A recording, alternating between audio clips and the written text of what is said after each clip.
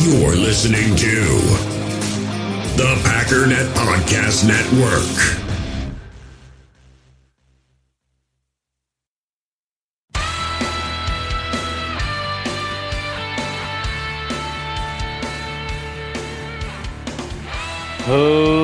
Ladies and gentlemen, welcome once again to the Packernet Podcast. I am your host and resident fanalist, as always, Ryan Schlip.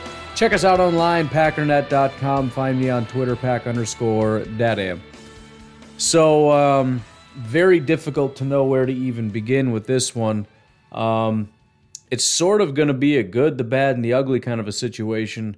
Although, instead of good, the bad, and the ugly, it's sort of like the incredible... I hated you at first, but you kind of redeemed yourself, and I'm proud of your efforts, and well done. Thanks for closing the game out.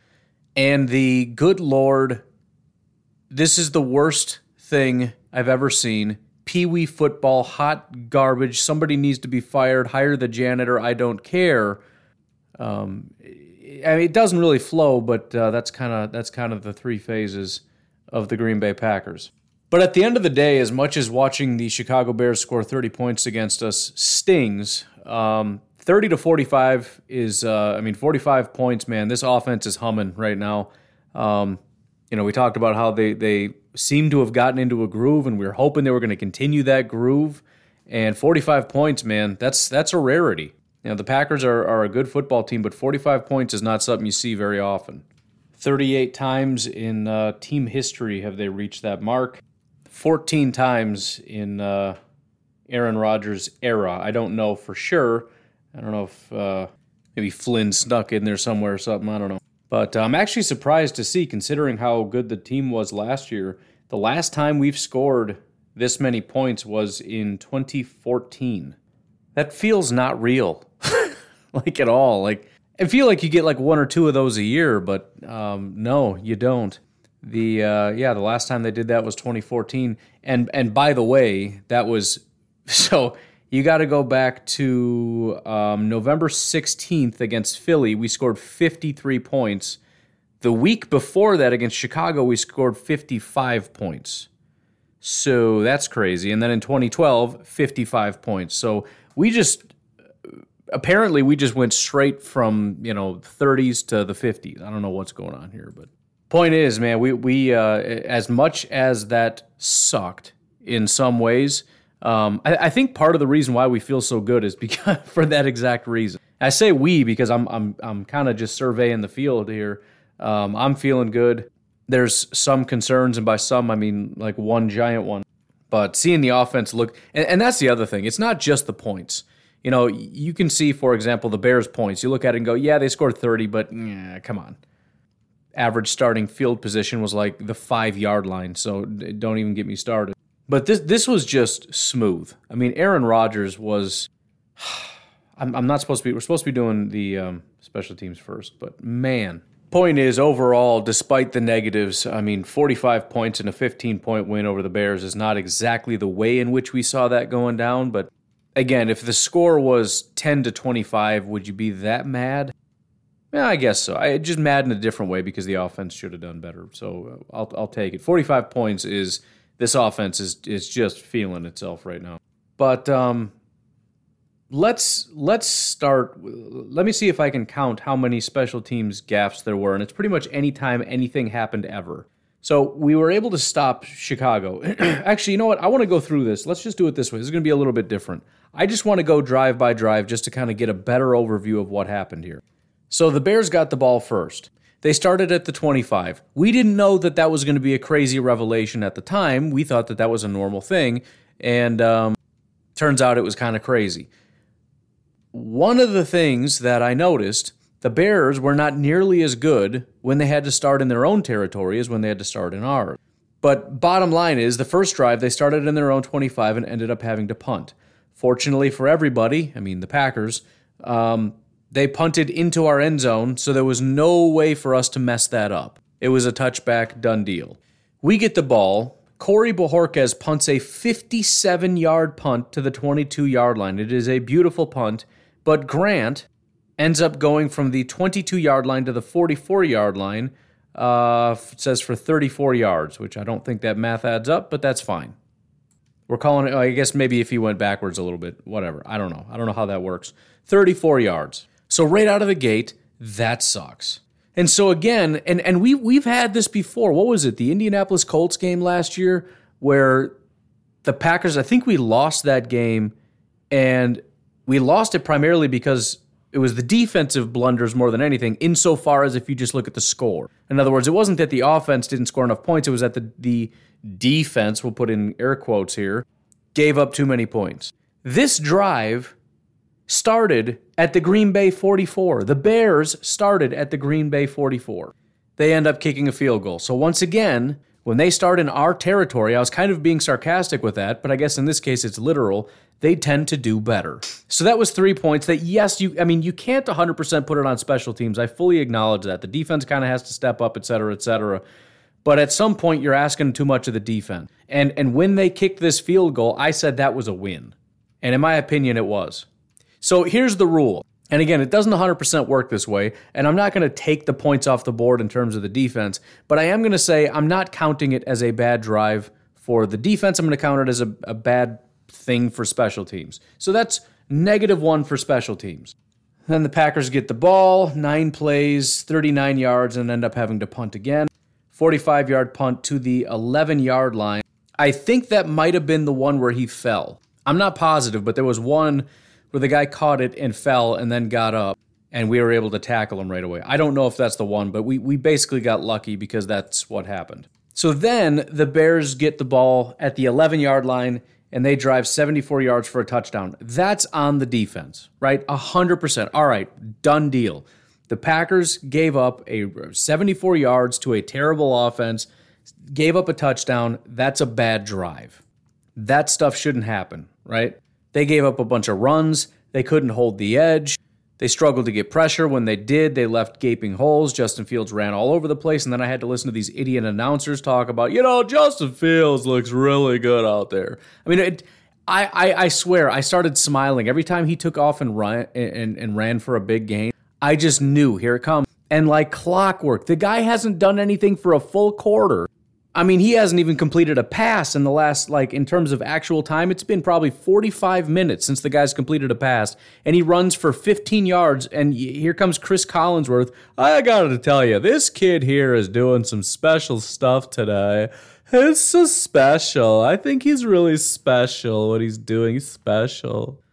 I wanted to drop kick Chris Collinsworth so much today for every single thing that came out of his mouth. Every single thing he said, whether he was commenting on penalties, Justin Fields, it didn't matter what it was. It was like, would you just shut your mouth? Drives me crazy. Again, the infatuation with this guy that just, yes, I understand. There's a big, wide open area in front of him, and he ran forward. Wow. A 5-yard dump-off pass that went for 74-yard touchdown. Wow, it's like the whole Tom Brady thing. Right? Wow, Tom Brady, look at how amazing he is. He threw to a wide open guy who ran for 74 yards and got a touchdown. Let's give him a friggin' presidential medal. Sorry. So yeah, the defense, they messed that one up. Then the Packers get the ball, start at the 25-yard line, drive 75 yards for a touchdown. Offense is now suddenly getting into rhythm, right? Bears get the ball back. They start at the Chicago 41 because of course they do. It was a 40-yard kick return. Had the Bears gotten so much as a field goal on this drive, I probably would have blamed special teams for that, or at least half of it on special teams. However, the Green Bay Packers, especially Rasul Douglas, ended up getting a pick 6 in this game, and so the defense comes up big and saves us from another special teams disaster. And not only saves us, doesn't just get off the field, but puts 7 points on the board. Then, and this is one of my favorites, this is just the epitome of stupidity. Oh, I missed one. I'm sorry. I was thinking of the wrong thing. This is the Bears get the ball. That's right. I got to rewind a little bit. The end of that first quarter when we punted, because we started at the 5-yard line, drove 39 yards and punted, I forgot to mention their kicker kicked the ball out of bounds. But as the ball was traveling out of bounds, our return guy said, "No!" And he ran over and saved it from certain death. And he tried his best to catch it so it didn't go out of bounds, but he sucks too much to catch the football, so it bounces off of him and goes out of bounds, and so it's a dead ball right there at the 5-yard line. We have to take the ball there. It would have been us at the 40-yard line. We probably would have been able to go and get some points, whatever, but no, we had to start at the 5-yard line. You're pinned up, blah, blah, blah, blah, blah, blah, blah. We drove 39 yards. That would have put us at what, their 40? If we just got the 39 yards? No, they're 30. That's field goal range. Anyways, coming back to it, this is the part where we kicked it out of bounds and they didn't save it. So Mason Crosby now is booting balls out of bounds, so they get to start at the 40, and as a result, they drive down and get a touchdown. Now, do we say that the defense isn't responsible for giving up 60 yards in a minute and a half? No, they're still responsible for that. That still sucks, still got to be better, no question about that. But for the love of all things, let's not give them a short field again. And I think this was the play. This was the play to Byrd for 54 yards, where Byrd gets lined up on Black. It was just a matchup from hell for the Green Bay Packers, and the Bears were able to identify it. And again, Justin Fields threw to a wide-open guy who ran for 54 yards for a touchdown. But, whatever. So, yeah, that's on the defense. But still, it happened on the back of a special teams blunder again. So then what? Well, then now we get the ball. The Green Bay Packers get it. It's literally been almost every single drive there's been a special teams blunder on the Packers. Next up, Green Bay Packers get the ball. 8 plays, 26 yards, time to punt.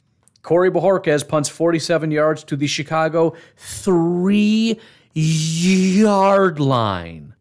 He nailed it to the 3-yard line. Jakeem Grant takes the ball, which you're not supposed to do. Just leave it. It's going to bounce in and what? No. This is the Green Bay Packers. I know what I'm doing. He grabs it at the 3-yard line. He's surrounded by Green Bay Packers and somehow gets a 97-yard touchdown. Very few people in the history of the world have 97-yard punt returns for a touchdown because usually they just don't touch the ball at that point. But he did, and he broke a Chicago Bears record, and he's going to be in the Hall of Fame forever in the annals of special teams lore, because we suck.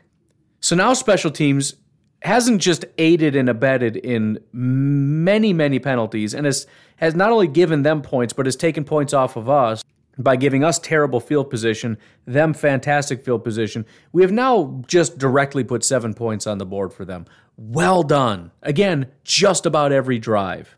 After that's pretty straightforward. They kick it, touchback, we go get a touchdown. Done deal, right? Didn't really get an opportunity to mess anything up. The only opportunity was Mason Crosby kicking an extra point. He made it, so we're good there.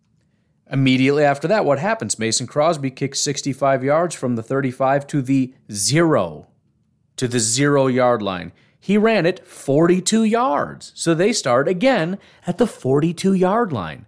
Mason Crosby could have just pooch kicked this thing straight out of bounds, right into Matt Nagy's stupid face, and they would have had worse field position. Coach Hahn made the observation on Twitter, we could probably just do an onside kick every single time and we'd have better field position even if we don't recover the ball, and he'd be right. 42 frickin' yard line this time. What happens? Well, they go 32 yards, but that's good enough for a field goal. That one is very much on the special teams. They kick off to us. It's a touchback. Thank the good Lord for that. We kick off. Mason's finally able to get a little bit of juice, and it goes as a touchback. So the Bears have to start at the 25-yard line. So this is only the third time we've seen this. Once we got a stop, and once we got a pick six. Or I'm sorry, they got a touchdown. This time around, what happens? Strip sack, recovery. Preston Smith gets the strip sack. Rashawn Gary jumps on top of it. Done deal. Packers ball. Packers drive it in for a touchdown. 2 plays, 23 yards, 8 seconds. We kick off, they return it for 22 yards, but there's a penalty, so then they end up starting on their 4-yard line. What is the result of that? They have to punt. Why? Probably because they're starting at their own 4-yard line, and it's not easy. Ask the Packers who had to start at the 5. It's not easy. It's not just the distance you have to drive, it's just situationally it's different. You're pinned up, man. You're up against it. You can't just drop back and throw passes. If you're at your 4-yard line and you drop back and take a sack, you're in big trouble. Timing becomes a big issue. You gotta run the ball or pass the ball quickly. They end up punting it. It isn't a disaster, which is great. Rodgers runs for 13 yards. We end up with good field position for the first time ever because, again, we finally had them pinned back and they had to punt it. And because they're all the way at their goal line, we end up with good field position. This is why special teams is so important.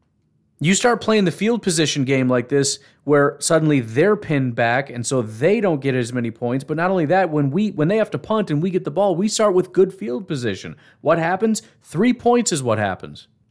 8 plays, 48 yards, 3 minutes and 45 seconds off the clock, and we kick a field goal. So what happens? We kick it off.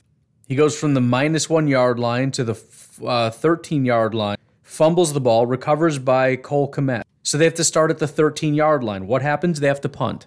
This stuff it's not a coincidence. They started at the 13-yard line, and they had to punt. Unfortunately, the Packers had this was probably the first real disappointing thing that we saw from the Green Bay Packers.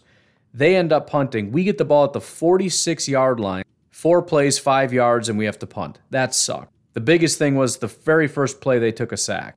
Completed a pass to Lazard, but now it's 3rd and long. Now it's 3rd and 5, whatever. They didn't convert. We end up punting it. The punt is 22 yards to the 27-yard line. It was a bad punt, but still they're starting at the 27-yard line. Even though it was a garbage punt by Bajorquez, the 27-yard line is still a way to drive. What happens? 5 plays, 9 yards, they got a punt.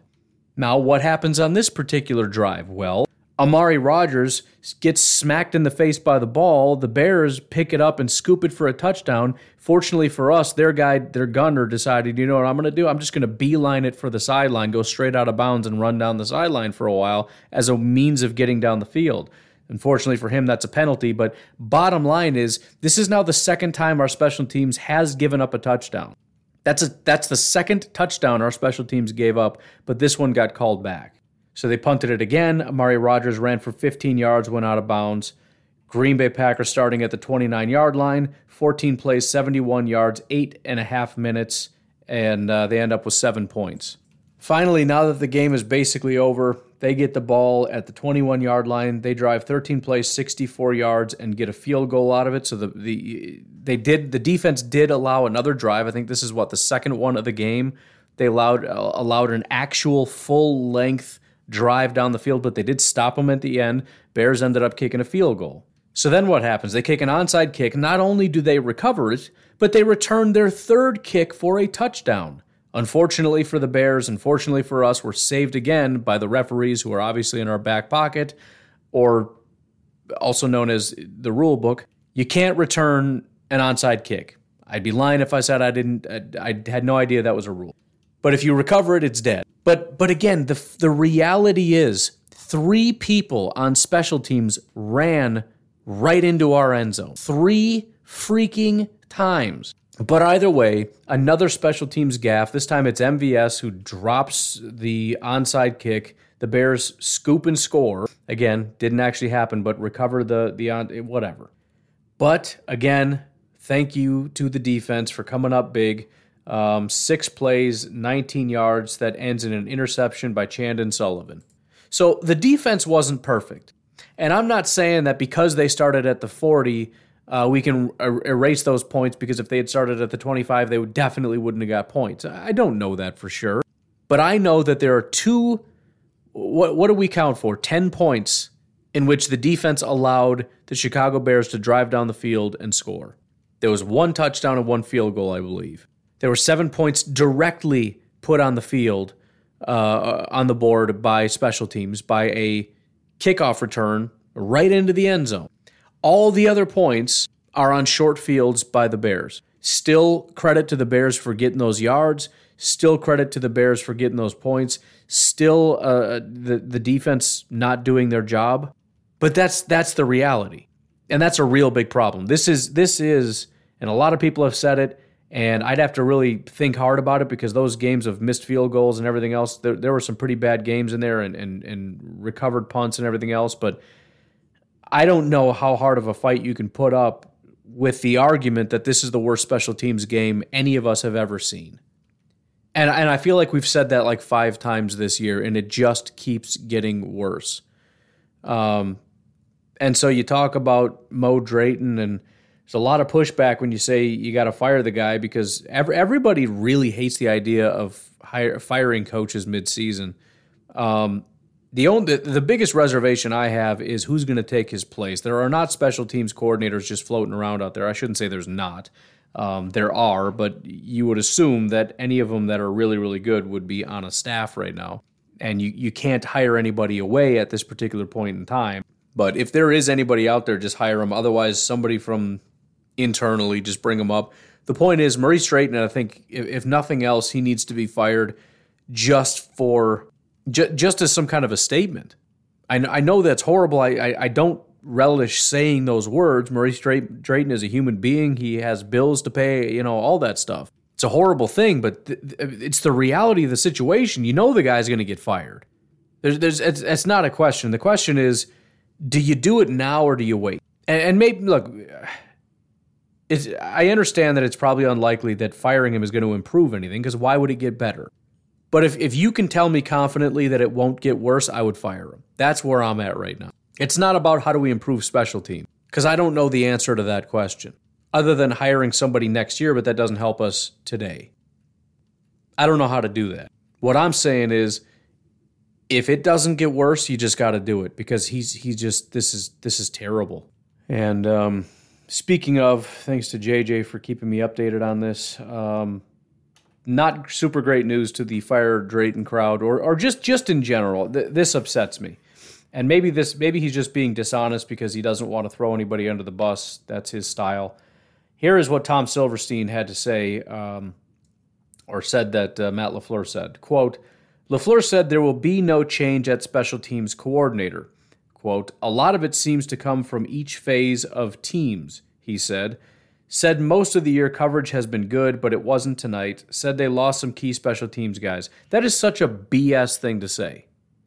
Everything I just read to you about special team, what are you talking? Well, coverage. Why do you think coverage is what we're talking about? That would be like watching the Chicago Bears season and saying, yeah, we've had some issues with running the ball and whatnot, but who said running the ball? What are you talking about? And that's a bad example because it's not like they're bad at running the ball, but it's a random thing that you're picking. Coverage. Are you? That's the only thing you noticed about your special teams was coverage? You didn't notice your hands team was a little off? You didn't notice the shank by Bojorquez? You didn't notice your return man muffing another punt that basically went for 7 if not for that penalty? Yeah, coverage did suck. It's been good most of the year. What a lie. What an absolute lie. It has not been good most of the year. And to just brush it off like, yeah, it's been good all year, but, it was a little off today. BS. You gave up 7 points. It was bad every single time you kicked the ball almost. And on one of those times, you gave him 7 points. So, again, maybe this is him just kind of blowing it off because, listen, this is inside baseball. I'm not going to talk to you about it. We'll figure this out. If you're not going to switch coordinators, then there was very little reason to believe that they would. I'm just saying I probably would. So maybe that's what this is. Look, I'm not firing the guy, so I'm certainly not going to throw him under the bus, but maybe you should. I mean, at the very least, if you're not going to fire him, put a little heat under him. It's great you want to be a nice guy and you want a game and you want him to be able to celebrate too. He shouldn't be. He shouldn't be allowed to celebrate. You do need to take him outside. Listen, when you guys are celebrating in the locker room and you're doing game ball and all that, Maurice and the guys that are exclusive special teamers need to step outside. You will not partake in this. You take your crew out of here. You guys go work on some drills out there on the field. We're going to do game balls. We're going to do celebrations. We're going to do pep talks. You get the heck out of my locker room. So anyways, again, we'll get the special teams nonsense out of the way. Why don't we go ahead and take a break, and on the other side of the break, we can talk about the positives, which is in large part the defense and mostly the offense. So we'll take a break. If you want to support the podcast, you can do so at patreon.com/pack_daddy. It would be greatly appreciated. I don't know what that was. It's kind of like when your car spins out and you're just trying to get it back. I got it back. I don't know exactly what happened there. Oil slick or a banana or something. Patreon.com/pack_daddy. We'll take a break. We'll be right back. We all have smartphones, and we all know they're pretty amazing, but they also can be amazingly distracting, especially when we're around other people. So US Cellular wants us to reset our relationship with our phones by putting down our phones for $5. That's right, a company that sells phones wants us to put down our phones. And to see what we find, learn more at uscellular.com/built for us. Passion, drive, and patience. The formula for winning championships is also what keeps your ride or die alive. eBay Motors has everything you need to maintain your vehicle and level it up to peak performance. Superchargers, roof racks, exhaust kits, LED headlights, and more. Whether you're into speed, power, or style, eBay Motors has you covered. With over 122 million parts for your number one ride or die, you'll always find exactly what you're looking for. And with eBay Guaranteed Fit, your part is guaranteed to fit your ride every time or your money back. Because with eBay Motors, you're burning rubber, not cash. With the parts you need at the prices you want, it's easy to make your car the MVP and bring home huge wins. Keep your ride or die alive at ebaymotors.com. Eligible items only, exclusions apply. In the hobby, it's not easy being a fan of ripping packs or repacks. We get all hyped up thinking we're going to get some high-value Jordan Love card, but with zero transparency on available cards and hit rates, it's all just a shot in the dark. Until now, introducing slab packs from arenaclub.com, the only repack that provides real value, a complete view on all possible cards, and clear hit rates for each one. Now when I buy slab packs on Arena Club, it finally feels like I know what I'm getting. And honestly, the best thing for me and my son is the fact that we're kind of novices into this. When I walk into a card shop with my son, and a card says it costs $40, kind of just taking his word for it that that's a good value. So I appreciate the transparency on grading, as well as just getting excited about seeing what you could potentially get. Right now, you can get 10% off your first purchase by going to arenaclub.com/packdaddy. Wow, that's crazy offer. 10% off a $400 slab pack. That's $40 right there. Anyways, that's arenaclub.com/packdaddy for 10% off your first purchase. All right, let us take a look at some of the statistics, because why not? Looking at Aaron Rodgers, 29 of 37, 341 yards, 9.2 average, 4 touchdowns, 0 interceptions, 38 yards was his long. He did take 3 sacks, a passer rating of 141.1. Justin Fields was 18 of 33, 224 yards, 6.8, 2 touchdowns, 2 picks, 54 yards was his long, 2 sacks, 70.8 passer rating. Not the worst game I've ever seen him play, but again, if that's what he is, please stay in Chicago. Running backs, great day on the ground. You'd never know it really because we spent so much time throwing the ball, but I'm loving I'm loving that it's not just that the offense is going well, but you're starting to see them pick up an identity. For example, and I know Aaron Jones is a little banged up, but even if they're doing it on accident, I'm hoping that they're noticing that it's working and they stick with it. Aaron Jones had 5 carries, but had 35 yards, 7 yards per carry, 1 touchdown. A.J. Dillon, 15 carries, 71 yards, 4.7 yards per carry. A.J. Dillon crushed it, right? He got those stingy yards once in a while, and then toward the end, he started to see those holes open up, and he started taking chunks. But the point is, A.J. Dillon wore down the team. Aaron Jones came in fresh and just sliced and diced this freaking team to oblivion. The guy didn't have to do it. He just walked on the field and got touchdowns. It was literally back-to-back touchdowns. He had a rushing touchdown. Very next series, I think that was actually on the strip sack was right after that because we ended up marching right back out there. Aaron Jones goes on the field, pass to him, touchdown. Just that simple. But it's just great to see it. And on top of that, you're seeing DeGuara get more involved with the H-back role, the fullback role, whatever. You're getting the tight ends involved. You're getting Allen Lazard involved with the blocking. You're also seeing some of the end arounds. You got Allen Lazard coming in with his carry for 14 yards. You're starting to see that big boy smash mouth mentality with just a wizard at quarterback who's getting back to MVP form at the same time, which is such a wicked combination to have a team that is just an absolute sledgehammer, but then comes over the top with a guy that's not just a dink and dunk artist. He's a guy that can do anything and everything, and by the way, he can read the field and the situation and the alignment and all that stuff to know, you know what? We got this play called, but I think we're going to go to that play, and I'm going to carve you up with this. It's such a dangerous combination if you can just get in that rhythm, and man, does it feel like they're in the rhythm. As far as receiving goes, Davante Adams got off to a slow start. At the beginning, when things were looking real ugly, the announcers were talking about how Davante hadn't touched the ball. At the end of the day, 13 targets, 10 receptions, 121 yards, 9.3 yards per target, 12.1 yards per reception, and 2 touchdowns, 38 yards was his long. Coming in after that, another thing that we've been saying for a long time, if this offense has to get going, I mentioned this, I think it was in the Q&A, what's the one thing you would want to see for this offense to get going or something to that effect? I said Allen Lazard. That's the one guy I want to see pick it up. What happened? He was our number 2 guy, 7 targets, 6 receptions, 75 yards, and a touchdown. After that, MVS, 5 targets, 3 receptions, 20 yards. As far as targets, he was next. Mercedes Lewis, 4 targets, 4 receptions, 51 yards. That's the other thing. We're getting the tight ends back involved in this. And it wasn't just Mercedes Lewis, but Josiah DeGuara, 3 targets, 3 receptions, 4.4 yards per reception. He actually had the highest yards per reception of anybody, which is fantastic to see for a tight end.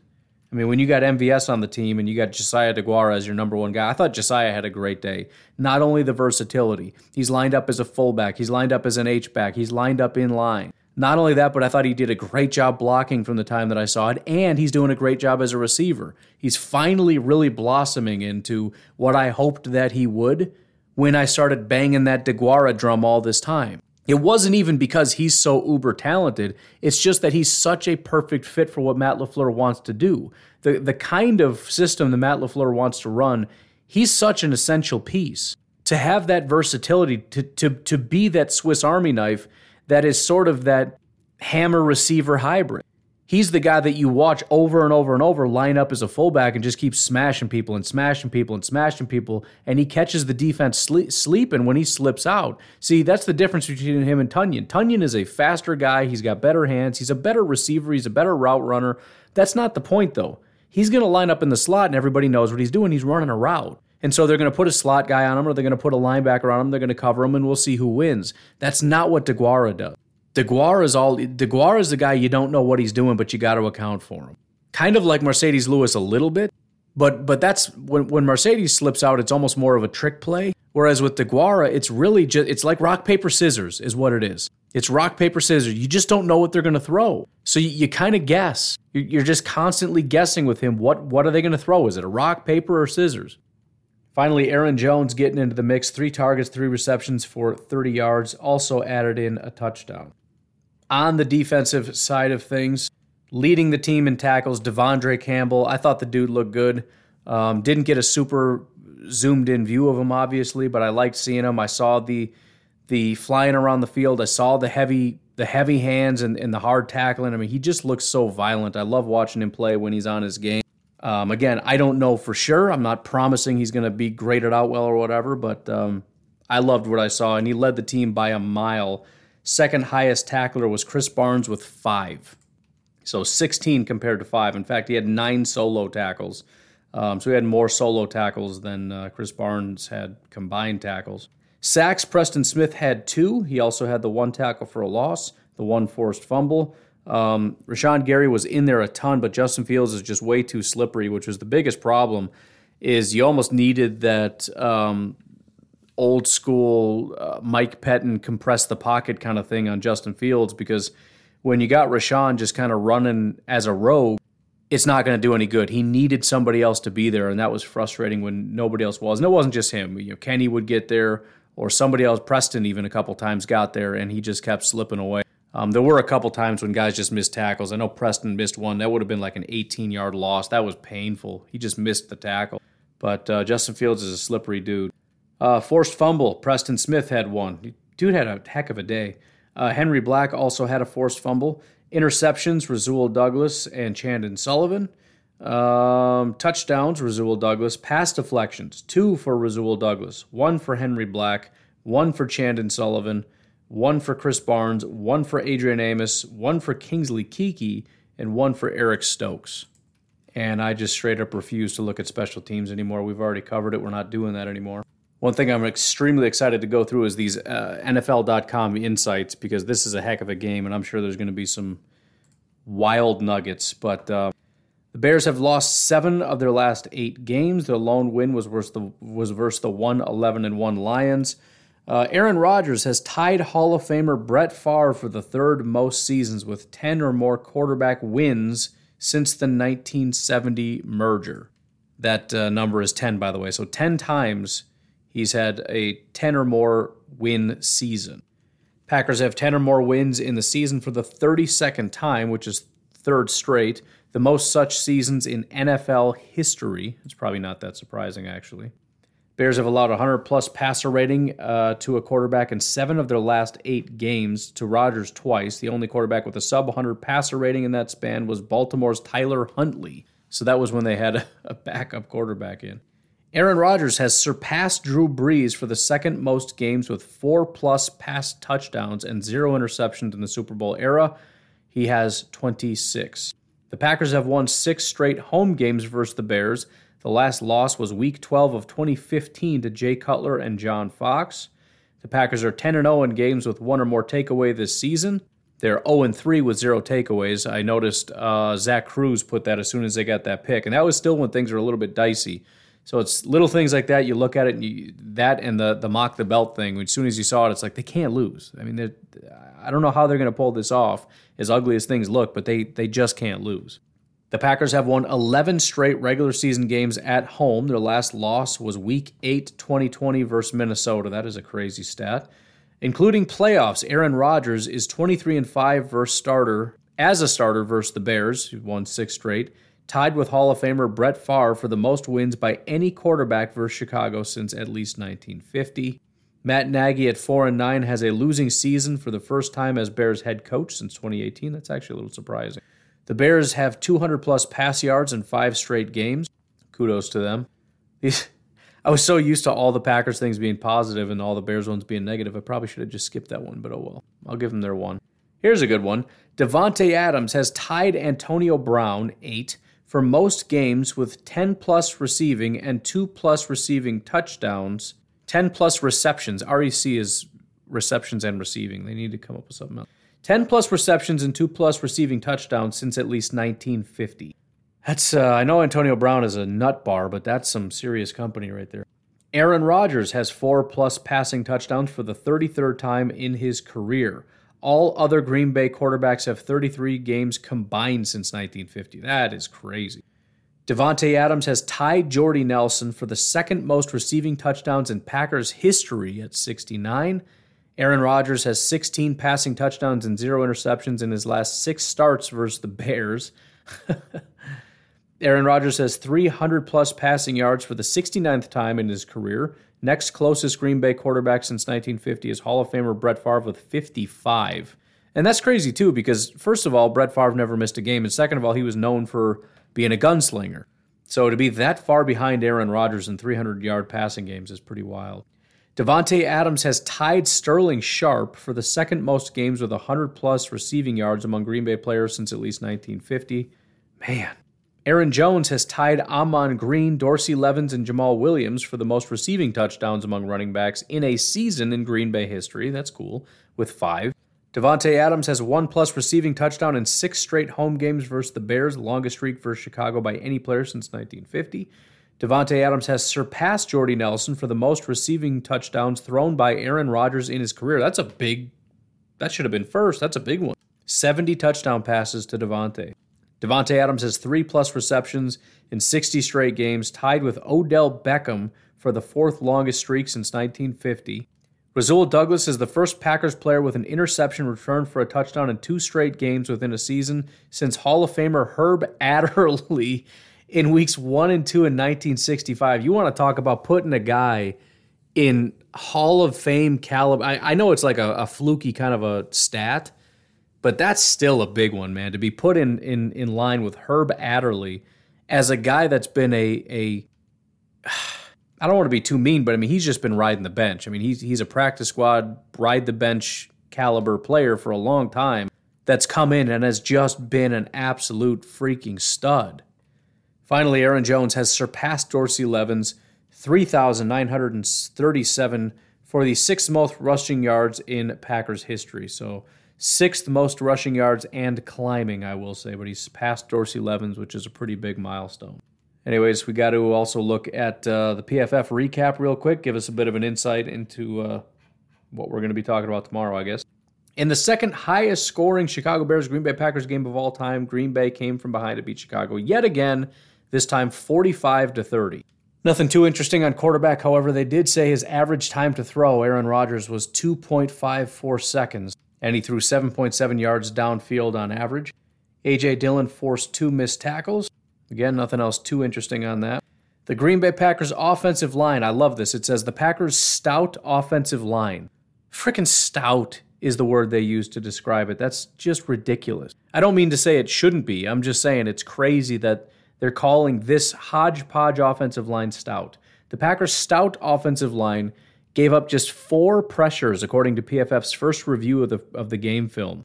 Yosh Nijman was the only one with multiple pressures given up, as he gave up 2, including the line's 1 sack. 2 pressures. That's it. Good Lord. The pressure numbers are up here. Preston Smith with 6 and 2 sacks. Kenny Clark with 6. Rashawn with 5. Kingsley Keke with 4. Dean Lowry with 4. It does sound like Devondre is going to get dinged pretty bad in coverage. It says linebacker Devondre Campbell tallied 7 tackles against the run, including 1 tackle for a loss. He was targeted 7 times in coverage, giving up 5 catches for 66 yards and a touchdown. That is kind of brutal. Rasul Douglas nabbed an interception and didn't allow a single catch on 2 targets. Chandon Sullivan had the other interception and allowed only 1 catch for 25 yards on 4 targets. So those 2 guys combined for 1 reception for 25 yards and gave, pick 6. They didn't mention what Stokes did, but that's crazy. Real quick poke through the press conferences, see if there's anything of substance there.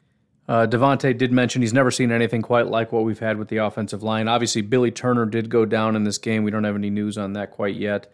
Maybe there is, I guess, in the press conference, but probably no significant news yet.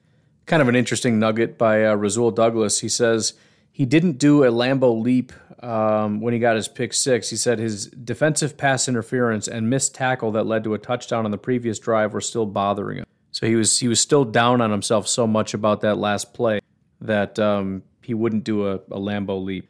There's another little nugget here I don't think we read, but Aaron Rodgers did pass Brett Favre's touchdown record against the Bears at 61.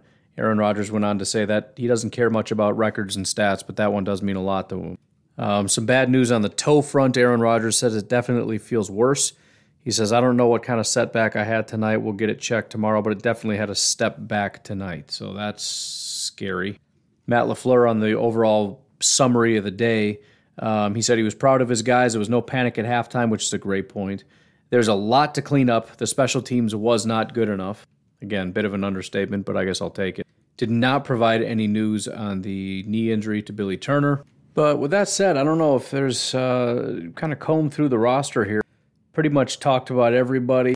Malik Taylor and Amari Rodgers, just absolute disasters. I mean, you can throw MVS in there. Those 3 wide receivers, disasters on special teams. But Devontae and Lazard were massive. I think that's an important point.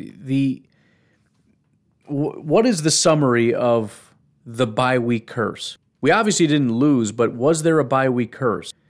I would say yes, but the typical curse in terms of, when things go south, what does it look like? It's usually pretty easy to identify. The pass rush isn't there, which you could say technically happened. Didn't get as much pressure as, I guess you could say Justin Fields just handled it really well. But there's no pressure. The offensive line is an absolute nightmare. There's no run game, and Rodgers is flustered, right? Even if you can't say he's not playing well, there's some reason why the pass game is not working. The pressure is a problem. He usually starts hearing footsteps. He's not throwing to open guys. He's just not making great decisions.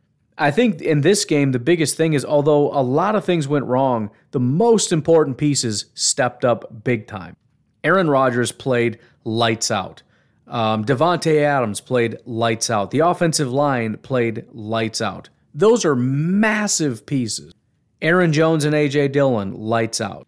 So yeah, I mean, MVS, Amari Rodgers, Malik Taylor, they didn't step up. But Devontae and Lazard did. Okay, I'm good with that. The tight ends played a very nice complementary role. On the defensive side of the ball, I don't really know what everybody along the defensive line did, but I like what Kenny did. I like some of those plays in particular. Can't speak to everything, but that dude I know he was getting some pressure. We already saw the stats. I saw the offensive lineman getting walked back. Oh, it's midnight here. I gotta wrap this up. The launching off, not just shedding, but launching himself off of an offensive lineman to tackle a mobile quarterback is a heck of a play any day of the week. The DBs, I thought, played phenomenally well, even if the pressure wasn't exactly 100% great. Again, largely because Justin Fields just ran away from it, but even so, the corners were just on point. The corners and safeties were just playing great ball. So the guys that show, I'm sure there's going to be some horrific grades. I'm sure there's going to be plenty. Again, some of these wide receivers I think are going to grade horribly. Even some of the offensive linemen I bet are not going to grade out very well. Some of the run blocking probably isn't great. Even the pass block. You know, a lot of it is credit to Rodgers getting the ball out quickly and whatnot and escaping pressure and still making stuff happen, et cetera, et cetera. Running backs, I don't know, but it doesn't matter. The point is the guys that needed to step up, they needed to do their role, they did their role. And that's all that we need guys to do, and they did it.